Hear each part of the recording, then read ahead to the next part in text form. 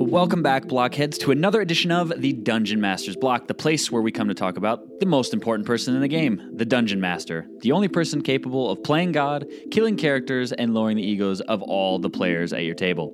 I'm one of your hosts, Dungeon Master Chris. And I'm Dungeon Master Mitt. And this week we have a special episode for you. It is another one of the epilogue nights that we do here at the Dungeon Master's Block. This time it's for my campaign, the Solarian Islands campaign. And we will have a whole bunch of stuff, questions about deep, quote-unquote, philosophical questions. That's always my favorite asked. part. Yeah. We'll tell you what happened at the end, but I always love when we delve into just the questions the players have and sometimes the GM has. Yeah, but before we do that, as we always do, we have a 5-star review for you this week. Yes, our 5-star review comes from King of Rock 311, and it's entitled, Very Helpful, 5 stars.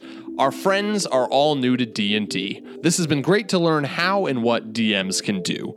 I look forward to catching up on back episodes. So thank you so much, King of Rock 311. Yeah, thank you so much, King of Rock 311. And with that, let's head into the meat. I'm starving. We ain't had nothing but maggoty bread for 3 stinking days. Why can't we have some meat? The flight meat's back on the menu, boys. So this week for the meat, we are going back to the Solarian Islands once again for conversation about our epilogue night. We'll wrap up some things that you might have questions about as the listeners, and what some people what some of the players here at the table will have questions about. We'll get into some of that. So just a quick recap on the campaign. If you haven't listened to all of the story times before you get here, the Solarian Islands are a set of islands in the middle of the ocean in my world, and the group is a very eclectic group. Tyler, who did you play in this campaign? I played Howie Chewchip. And Casey, who did you play in this campaign? I played Hanta Zerolus. Yep, and Jared, who is unfortunately not here to record, was your brother, correct? That's how it worked out, or was he just a best friend? Okay, and he played Caesar.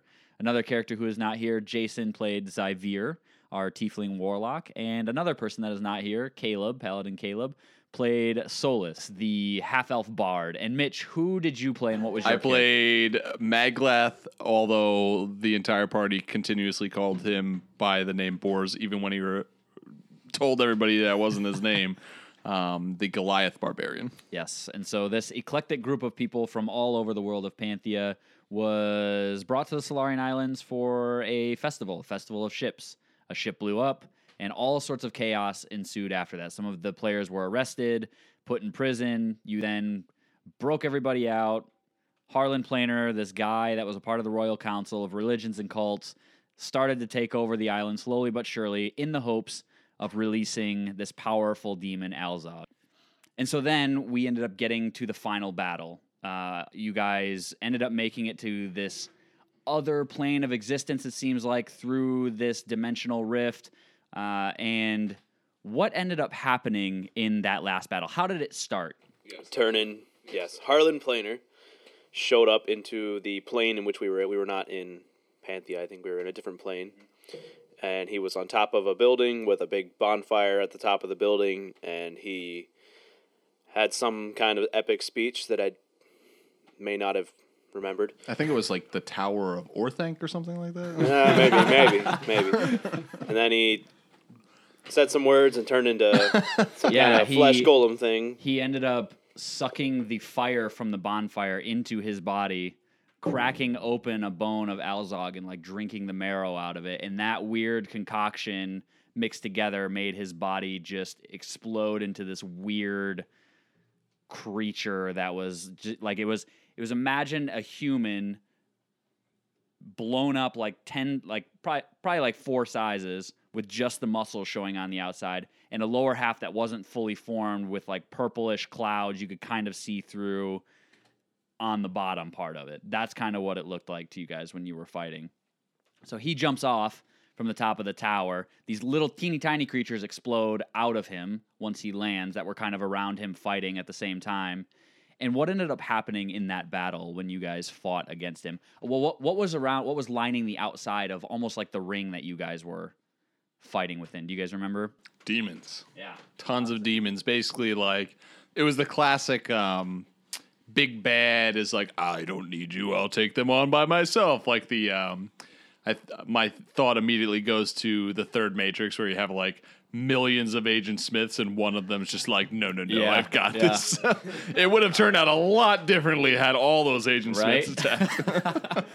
Yeah, they were kind of there as like the ropes of a wrestling ring. Like if somebody were to go too far, they would push, you back in. Get back in there. Get back in there. Yeah. I kind of thought of it as a mosh pit, but With it, except with a They're lot less throwing pushing. up devil's horns. and the guy from Mad Max is there with his sweet fire guitar. Oh gosh.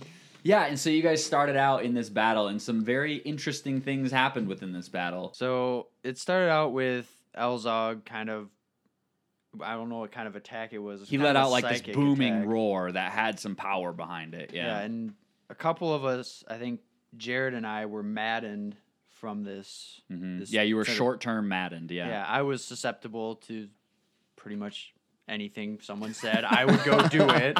yeah. What you'd think is pretty bad until you got to Jared, and what the Yeah. maddening Well, effect yours was you Sid. couldn't harm anything. You couldn't harm yourself. You couldn't intentionally harm Right, I yourself couldn't- in the act. But yeah. I was pretty much susceptible to anything anyone Anything else else, said. yeah.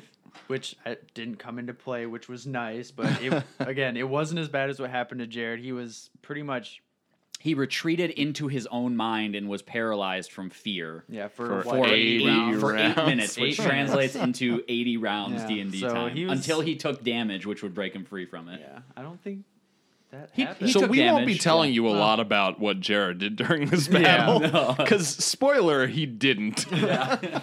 He was paralyzed until he took more damage later on and died from that subsequent damage. But Yeah. And the attack also took one of our nearest and dearest our friends. from dearly us. beloved intelligent dog Hound. Yeah, Hound died, which sent Maglath, oh, how wouldn't you know it, into a rage as a barbarian, and he just ran up and started attacking this gross, demonic demon. Demonic demon. This gross, deformed demon. Yeah, Boars just basically went full out in this instant. And yeah, everybody just kept attacking. He once again, like, this creature has this weird recharge rule where it's like you have to roll a 6 in order to recharge that big booming roar attack that he has. First round after he does it, he rolls a 6. So the next round he has that power available to him again. Sure enough, does it again. This is what takes Jared's character out, finally knocks him down. And yeah, you guys just kept fighting. He had this weird move where he would pick up these little creatures and kind of feast on them, and he would gain health back from them. So they were buffers as well as they were creatures that he could gain health from as well. Yeah, so the battle ensues. You guys who ended up putting the killing blow on him? You did, right, That would be Casey? me. Describe how that happened in that instance. So I wanted it to be really cool, even though Boars was the one that did pretty much all of the damage, but I like to think of it Oh, as my shucks. kill. I pretty much just climbed up My his name's back. Maglath, by the way.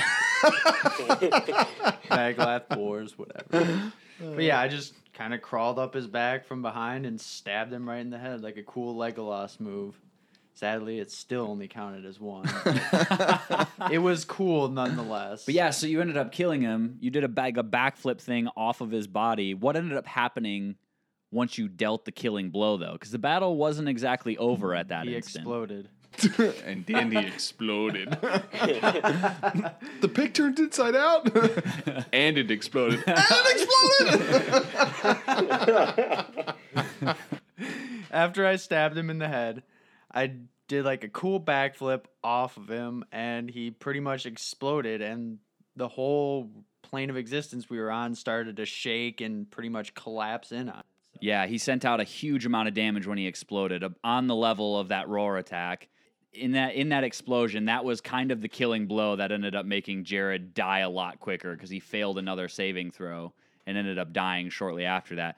The whole plane of existence started shaking and literally crumbling at your feet. I almost imagined it as this at the end of the Return of the King in Lord of the Rings when Mordor starts to fall apart. That was what I imagined in this moment. Right near the Tower of Orthanc. What do you Yeah, know what do you about that? And so demons start scrambling out of this plane of existence through the portal. You guys start scrambling out of the plane of existence through the portal. And I think we had to like pick up half of our party. Yeah, you because had at to this pick up, point, yep. Solus had gone down, so I'm picking him up. Caesar had gone down. Caesar I picked him gone up. down. Yep, and I believe Howard, you were running around. You were healing a couple people. No, I was down. I think. Oh, and yeah, then you he was were down too. I was So down too. I think Who picked Xavier you up? came to come get you. I Xavier think he picked- poured a potion in your mouth, Yeah. and you. And then, of Xavier course, I went to picked go- up Hound as well. And yeah, man, we had. It was a tough battle. Even though I know, Chris, you had said, "Wow, you guys made way quicker work at this." Yeah, it was character than like I 6 thought. rounds, and I was Yeah. like, wow, that's a lot quicker than I thought. But he did a lot more But he damage did than a I lot thought he of was going to do damage. too. Yeah, and I mean, there is that battle could have gone so much different had a bunch of us not rolled high on our will saves against that roar attack. Yeah. Because Had he not gotten the what recharge if we either? all failed and we all ended up like, well, for the next 8 minutes, like it would have been a really anticlimactic battle, but that would have been a pretty epic way to go down. Like, picture if so that happened. remember that time we fought the boss battle and all of us just immediately like we're useless? Elzog's just sitting there, just poking at us. Oh, they're out for 8 minutes. Yeah, we can just poke them for 7 minutes. Once we hit 7 minutes, we have to chop their heads off. Yeah, so yeah, I gave you guys 4 rounds in order to make it out off of the plane of existence. You guys got there in 3, which was, I didn't tell you how many rounds ahead of time you would have had. So some of you could have gotten left behind if you hadn't have made it out all the way. But you guys thankfully made it out all the way.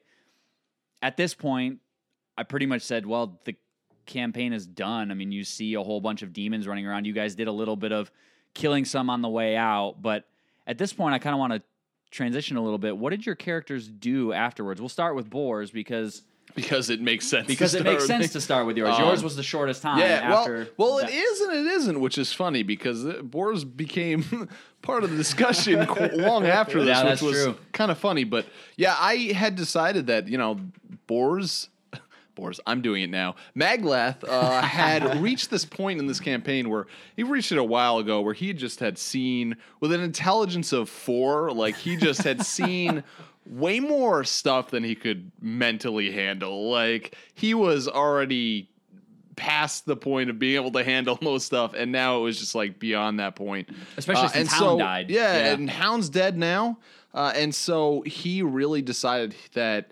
And going along with this, he had started to feel a lot more compassion towards like people in need who are weaker than him, and so he it might not have came out so much because of the fact that he couldn't speak well, but that was something that was going through his little brain, and so he decided that he was going to fight these demons that were running around, that were released into the world, and I told you, I was like, Chris, like, I'm gonna keep running after these demons and fighting them until I can no longer fight or they take me down. And so Maglath went over to Solus, put his hand on his shoulder, and just kind of said goodbye. Did the same thing to Howie and Xavier and Hanta. He did not say goodbye to Caesar, and not because of ill feelings towards Caesar, but because something else that we'll have to discuss. But yeah, he just ran off, and he died fighting these escaped demons just in battle.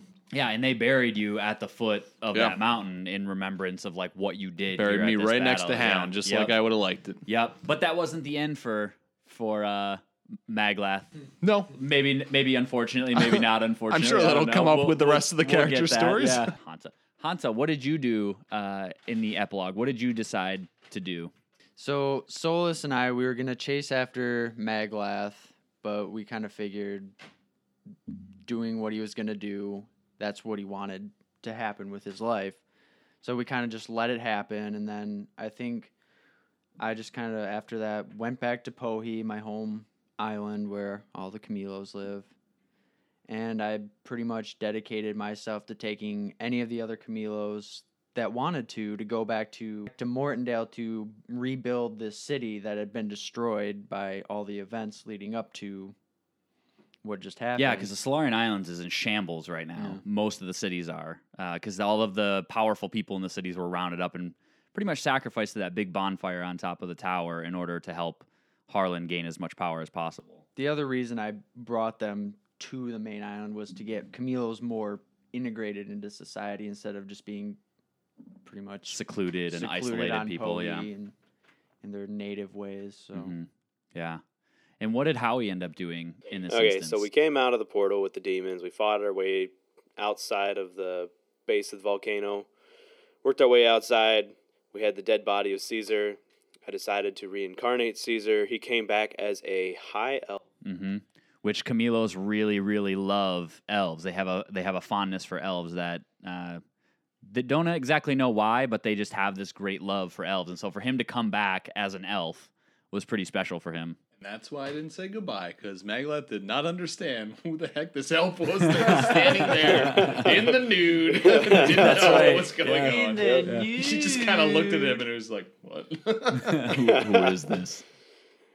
So yeah, after I reincarnated Caesar into a high elf, I decided my job was done. I had completed what had been asked of me, and I took Caesar and Hanta back to Pohi with me using my transport via plant. So we found a large tree, and then we were in Pohi instantly. And I went back to my druid place with all my other druid friends and helped them to become better druids. Yeah, and we had Caesar, who he just kind of went back and lived among his Camilo family members as an elf. An elf? But I'm pretty sure he was pretty messed up at that We point. joked that like all the Camilo women will watch him walk past and Yeah. And Zyvir, we figured out he went on and he's like, I don't have any more information, any more knowledge, because he was really big on gaining knowledge. So he left to go explore the rest of the world, find more knowledge. And eventually the Order of the Elkshire approached him, the people that you guys all hated and he himself hated, and said, hey, why don't you come and join us? You will be given a plane of existence to manage where you will have one item that is stored there, and you will become a part of the Order of the Elkshire and just be one of the most powerful wizards in the world. And he said yes to it, which was weird because I didn't think he was going to say yes to it because of his great hatred for them in this campaign. But yeah, so he said yes to that, and Solus ended up trying to train for a while so that he could get a resurrection spell. he so wanted he to could bring go me back. back. Yeah, and bring Maglath back. Maglath back. And he got to that point got where to he that could point, do it. But he went back to the grave. Yep. And the grave was empty, and Maglath was not there. And because if he was a level 20 ranger, perhaps he would have found 2 sets of familiar footprints there. Yep. Because I believe first Howie Chewchip returned to my grave. I did. I came back. I have, within 10 days, I can come and try to reincarnate, so I did.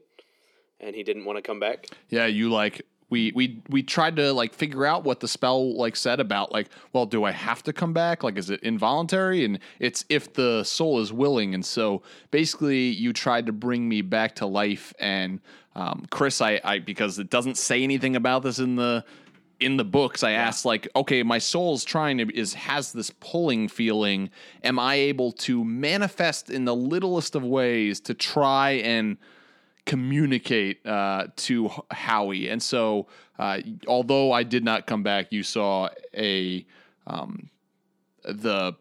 flowers on top of Hound's grave like rustle, which was me trying to say bring back Hound, but you weren't able to do that because it wasn't a humanoid. So sadly, my efforts to bring back Hound instead of me did not go anywhere. Then Zyvir came back, and Zyvir decided to bring me back. But I it didn't wasn't have a communicating choice with your soul at that No, point. it was a resurrection of my body, not my soul. And so he brought back basically a zombie Maglath to serve him at every will, which I was totally cool with and thought was awesome. And then he decided to join that guild full of people who I freaking hate, like as a player and as a character. But your soul had no And idea so, this was like, happening. So then, like, Solus returned. Eventually, Solus returned, and he's trying to bring me back. And, like, I'm like, can my soul communicate with him that he needs to find my body? And I believe that's what he kind of, like, tried to do over That the was the years. end of his- He yeah. he decided, like, yeah, I'm going to search the land to see if I can figure out who took my friend's body. And it never came of anything, but it was kind of an interesting end for that. So that's how Maglath kept coming back up. So Yeah, so that was what you guys all did for the time being, and at the very end, I basically said there were letters sent out to you in order to have you come back to the Solarian Islands. There was like statues of you put up in the city of Mortondale, the capital of the Solarian Islands, in memory of what you guys did on the 5th anniversary of the defeat of Harlan Planer at the base of Mount Vallow. And so you guys came back. We ended the night with some sparkling grape juice and some cups as like, hey, we're having fun here. This is the end. And now in that city, there will forever be, unless something else crazy happens on the Solarian Islands, there will forever be statues of in your memory in the town square, each and every single one of you. So could be some fun little cameos if you guys ever make it back to the Solarian Islands again in the future. But that was where we ended. You guys successfully, with a couple people dying, ended up defeating Harlan Planer in the Solarian Islands campaign, and that's where we ended. And so I guess I just want to open it up to you guys. Are there any questions that you had, anything that's lingering that you want to know more about from this campaign? I guess it's kind of a small question, and maybe some of your listeners are wondering, in kind of where does this take place on your timeline as opposed to like the first campaign we did? Which the first campaign that we did. The first campaign was the Dragon Wars. Was the Dragon Word. The Dragon Wars campaign was about 1,500 years into the timeline of Panthea. This one was about 250 years after that campaign. And where is the next campaign going to take place that we're going to be beginning? Yes, the next campaign is taking place shortly before the Dragon Wars campaign. So they're all within about 1,000 years of each other. But yeah, so that's the general progression that we're going in so far. I have a question. Was Harlan Planer attempting to become Alzog, to reincarnate Alzog, what was his plan if we weren't there to stop him? I wanted to ask pretty much the same question. I was wondering, like, was this the way that Alzog was only way that he could come back, like through, like, and if so, like, why? Like, was Alzog a demon that was slayed a long time ago, and this was a spell that could bring him back? Alzog was a name that he kind of created for another demon earlier on. It's one of the many names that this demon had earlier on, one of the lesser known names. And this was all stuff going on behind the scenes, but he thought when this originally started that he would be able to actually resurrect Alzog himself.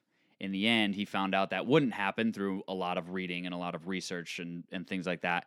And the only thing that he could figure out how to do was morph himself with this ancient powerful being in some way, hoping that Alzog's personality would shine through in all of that, which indeed ended up happening. It was like that creature was a combination of both Harlan Planer's consciousness and Alzog's consciousness constantly fighting with inside of that weird manifestation creature there. So yeah, that was the upper half was the portion of the human that was really expanded and stretched. The lower half was the demon portion of him not fully formed because it couldn't come back fully in full-on demon form. So okay, yeah, thank you. Yeah. Another question. Yeah. Order of the Elkshire. We spent about an hour and a half there talking in circles with these frustrating wizards.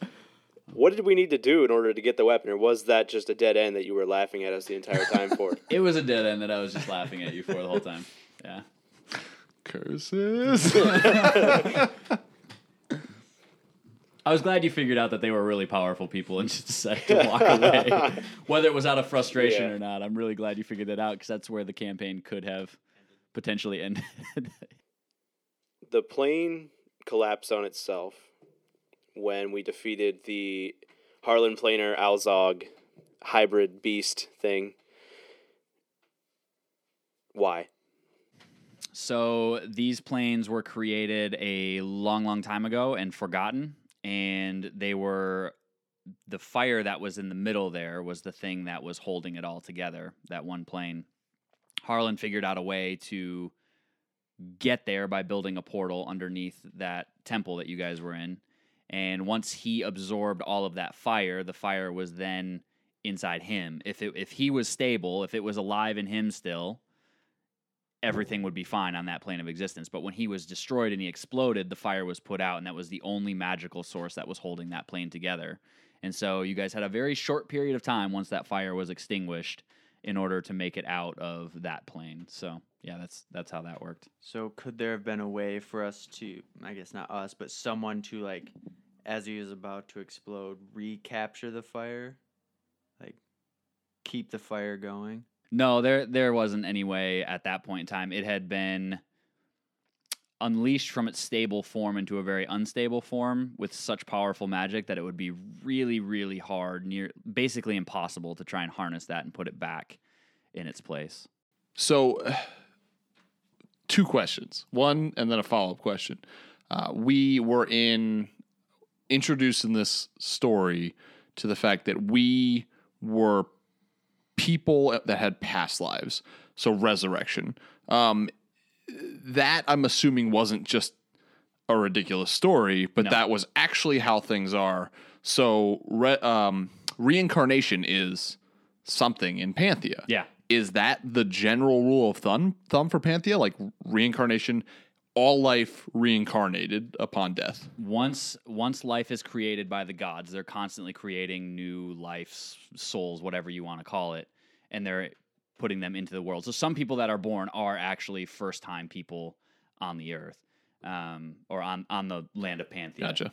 Resurrection is a normal thing for life forms that have been there multiple times. Reincarnation is. Yeah, reincarnation is. So if you were a intelligent humanoid, you would be reincarnated as an intelligent humanoid again. If you were a beast, you would be reincarnated as some sort of beast again. If you were a plant, you'd be reincarnated as some sort of plant again, things like that. So my question is, with reincarnation being the way that creatures come back into the world after they die, how does that work with resurrection in your world? Like, I mean, we brought back Caesar. We were thinking about bringing back my character. Like, how does that? So I imagine, have you ever seen the cartoon Hercules before, with like the Yes, pool of of course. souls that are down in the Zero ground? the hero. Yeah. So there's like this pool of souls down well, it's actually on another plane somewhere. It's like a holding ground, almost like Hades, that sort of Yeah. imagery. Everybody has a quote unquote timer before it's your turn to be resurrected again. And so once you get past that time, so say, Maglath or Bors, whatever you want me to call him, his timeline was 6 months, and Solus came back and tried to resurrect him again, it wouldn't be possible. He would feel no pulling of a soul coming back, nothing like that, because he was already reincarnated into something else. What would you say is like the average time that it takes? It's based a lot off of the things that you've done. So the more that you do in a lifetime, if you've done a lot more things, like as far as like I'm assuming you mean like good things. Yeah, good things. If you do a lot more good things, the gods will see you as more fit to come back quicker because you've invested a lot more into the world. You're seen in a lot higher standard. If you do a lot poorer things, they kind of keep you in there. You have a lot more time to think. Although you don't remember things from your past life, it can help guide you once you do come back. You have like this innate feeling that like, I had a lot of time to think in this pool because of the terrible things that I've done. And then you come back and you're more likely to do good in those instances than So, like when it comes to D&D spells that say like you can resurrect this creature, this humanoid, as long as it's a century or 3 centuries after. Like obviously that seems to me like that doesn't compute with like the world of Panthea. So in your mind, does that change how those spells work? That it's like, no, it just makes them lesser time, or is there something else there? There's still really, really powerful spells. It's just the timer. You don't know what the timer is for each person, so you wouldn't know whether it's 6 But it months would or a year never or 3 probably years. be 100 years or something. There's probably You would less have- of a timer Yeah, in Panthea than Yep. we can bring this guy back. Right. Yeah.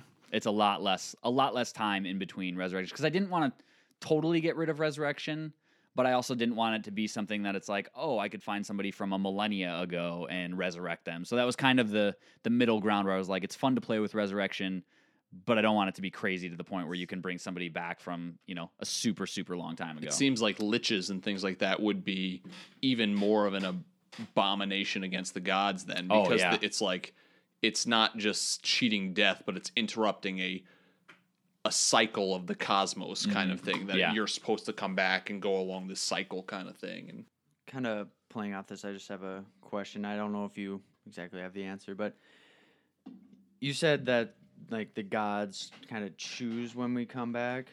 Now, obviously, my kind of thinking is our characters have been reincarnated multiple times before this.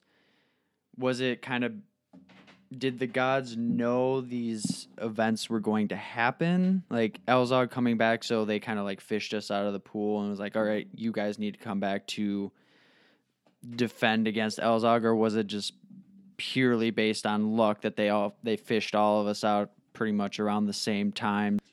Yeah, that's a good question. They knew. The gods in my world are not all knowing. They don't know everything that's going to happen in the future from the point that they're on, but they're really good at interpreting the signs of things. I mean, they can pretty much hear and see and, watch anything that's happening in the world. So they could interpret what Harlan Planer was doing the whole time based off of what he's learning, what he's studying, things like that. So they can get a good grip on what they're doing. So yeah, in that instance, some of your characters had been reincarnated before. They may have died at a certain time and they said, okay, we're watching this guy now. We're going to hold off a few more years or whatever to reincarnate them at that specific time that they could all meet up. And if nothing happened with it, you guys would have just walked the earth as those people again.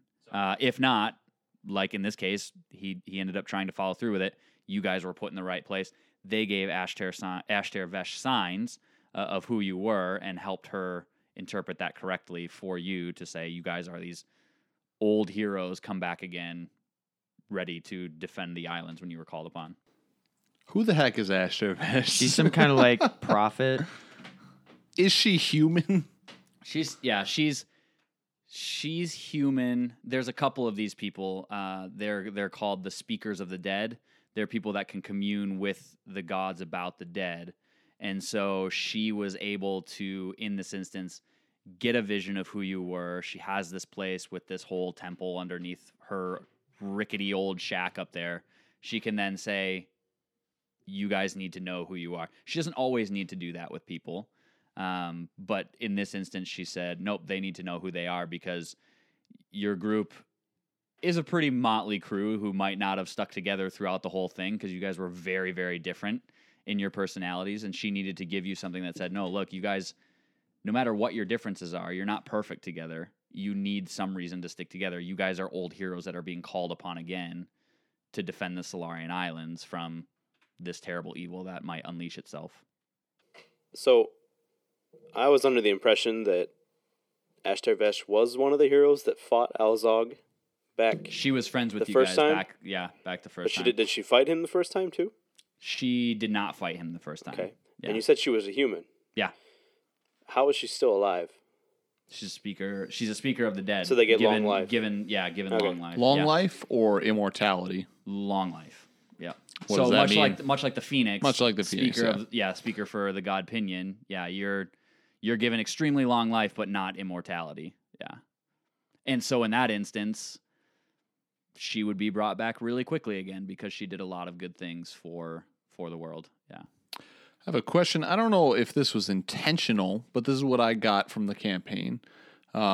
We were all part of the Solarian Islands. The Solarian Islands, like the government, the people of the Solarian Islands, fell under the control of Harlan Planer, and Harlan started doing dark magic, turning the Solarian Knights into these dark creatures that did his bidding. Then we had the rebel group, the Bounty List, and we also had the junkies that lived under the From Javerisfera, the steam the vent green things. steam vent volcano. I did not feel like there were heroes in this campaign. I did not feel like anybody we met was noble and good. And was that intentional, and why? Yeah, it wasn't necessarily intentional. It's what I found the group clicked with the most in this instance. It wasn't necessarily somebody was like, hello, I'm the paladin. I'm the noble hero. I'm going to come alongside, things like that. I just noticed that was kind of the flow that this campaign was going in, and I just kind of played off of it. And the Solarian Islands in and of itself is a really great place because it connects two of the biggest land masses in the world, and it's like an intersection where people can trade and restock. So you get a lot of shady people is probably the wrong word, but you get a lot of people that are in it for their own gain. So you have people like Javaris Farah, who's protecting druggies because otherwise they would just be thrown in prison, and he can offer them, solitude in his care. The bounty list is people that were wrongly accused by the government for doing things and would have been ostracized by society if they had been branded in such a way that marked them as criminals. And so they created this enterprise under the city who still had a greater good in mind when it came time for the Solarian Islands. But yeah, they're not like the ones that had the extremely noble cause from the beginning. Like, we have to do all of these noble things in order to protect our people from Harlan Planer. So One quick question concerning the bounty list. How long has that been around? Was it something that around this time kind of expanded really quickly because more and more people, because of Harlan Planer, were getting wrongfully accused, kind of like we were? Or has this been around for a while and they just kind of keep getting more members and some kind of go out once the government's kind of forgotten about them type? They had been around for a long time, and it was the Solarian Islands had always known that they were around. They just didn't know where they were. And so that was part of the reason why they started wrongly accusing people, because they knew these people were still around because they were getting broken out of prison and things like that. So people were obviously still around, and they were hoping that by wrongly accusing more and more people who would then be brought in, eventually somebody would slip up with more people being there. And that ended up happening. That one girl that you guys had with you ended up betraying your bounty list, and you had an underwater transport smash through the glass window trying to kill everybody within the bounty list in Mortondale. Yeah. Remember, don't trust the beautiful women. All right, well, I got a good last question to end us with. If you could do this campaign again, would you do anything differently? This may make me sound like a jerk, but I kind of regret not attacking that council of people that protected all the items. Oh, yeah. Even if I died, I kind of just felt like they needed to be taken down a peg. And I really kind of do regret not attacking them. Yeah. I really just feel like somebody needs to punch one of them in the face. As Howie, the druid, I would have probably done the last battle a little differently. I wasn't exactly, I don't know, I guess I didn't think very clearly when we were doing it, and I just didn't do a whole lot in the battle, and that was by my own putting myself in a bad spot by giving Maglath haste, which then if I would have taken that away from him, he would have been immobilized for a turn, but I needed my concentration to do something else that would have been bigger and actually helpful, so I misplayed the end there, but it worked out okay. But I probably would learn from that and do better next time. The one thing that I would do differently, I don't know if Jared would, and he might cry a little bit over this, is not having started a business at all. Knowing what I know now, that the whole business just kind of went away, wouldn't have spent so much time trying to kind of think of a structure for it, because Jared and I spent quite a good couple hours thinking about this. We had spreadsheets. We had, you guys get like 10% of this. You get 10% of this. Which we were so happy about. Yeah, everyone was thrilled. So if I would have known the whole business thing would have just gone under a couple nights in, I would have been like, you know what? Let's not even do it because it's not worth this much thinking about. Yeah. Yeah, I mean, that's all retrospect, though, right? But Right, you guys yeah. had a ton of fun in coming up with that. You and Jared did. That it was for fun, you. but it was just a lot of work kind of just thrown out the window a couple nights in. It was like, all right, well, we got to go on this adventure now. Yeah, I think for me, there was one battle with the Aboleth that I wish I could have redone, because there were some things that I missed that were pretty cool about the Aboleth, but it didn't make that big of a difference in the end. I still am. I'm not sure what I would have done differently, but the whole going on quests for items felt like it dragged on for a really long time for me. And I don't know if the campaign lost momentum there or not, but for me, it was kind of like, yeah, I'm not sure how everybody's feeling about this, but I feel like it's dragging on for a while. So I don't know what I could have done differently to make that process easier, but that was the one thing that I kind of have been wrestling with the whole time I was going through that scenario. So did that give influence to the fact that like we only ever were able to recover 2 of them? No, I always had it in my mind that Harlan Planer was a smart guy and he was going to try and find these because he can slowly start to figure out who you guys are. The other ones, I was glad that you used gaseous form or windwalk or whatever because that sped up the process a lot trying to find a couple of them. Because otherwise, those could have turned into, 2 whole nights of trying to find these items, and it would have been even longer. But yeah, I don't think it necessarily turned into me speeding up the process to try and get them gone or to get past that kind of story arc. But I think that was my favorite part of the campaign. Really? Actually, yeah. Trying to find those, yeah, Yeah.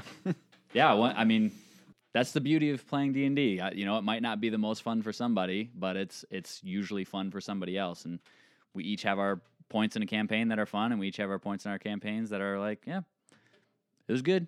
May not have been the best, but we deal with it and move on. So, And that's epilogue night. Good night, everybody. okay, I got it. That's all, folks. That's all, folks. So I hope through our discussion you've learned a little bit about the history of Panthea, and more importantly than that, I hope that you as DMs and players learned a little bit from hearing our discussion about being a DM and being players, because I think just listening to other people tell their stories, sometimes we can gain a lot of influence and a lot of knowledge that can help us go forward in our campaign. So that's all we have for you today on this episode of the Dungeon Masters Block. We hope that you have enjoyed listening to the end of this campaign, our discussion, some really great discussion and insight into the adventures on the Solarian Islands.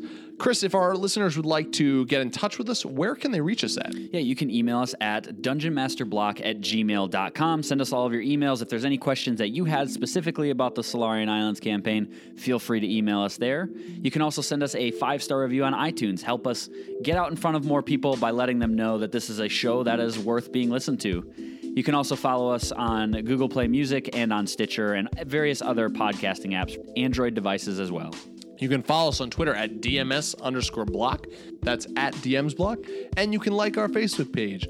Both of those places will have great D&D memes and updates about the show.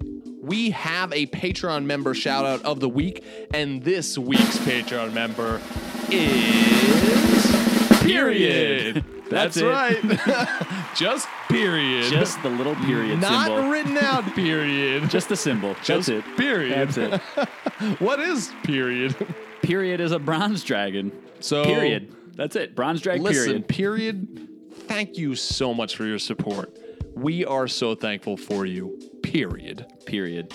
Exclamation point on that No, period. not just period. And with that, we want to let you know that the Dungeon Masters Block is a proud member of the Block Party Podcast Network. You can go to blockpartypodcastnetwork.com and find all of the other great shows that we have in store for you there. So go over to blockpartypodcastnetwork.com and check them out. And that's it for this episode of the Dungeon Master's Block, the place where we come to talk about the Dungeon Master, the most important person in the game, the only person capable of playing God, Killing characters. and lowering the egos of all their people at the table.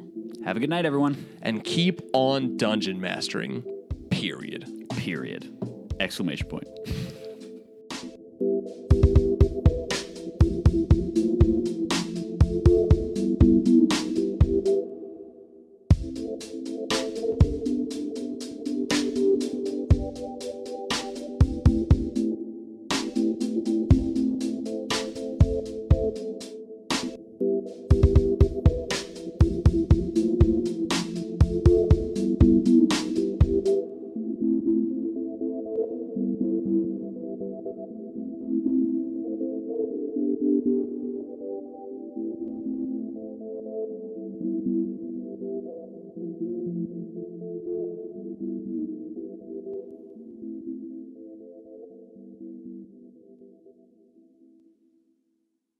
Goodbye.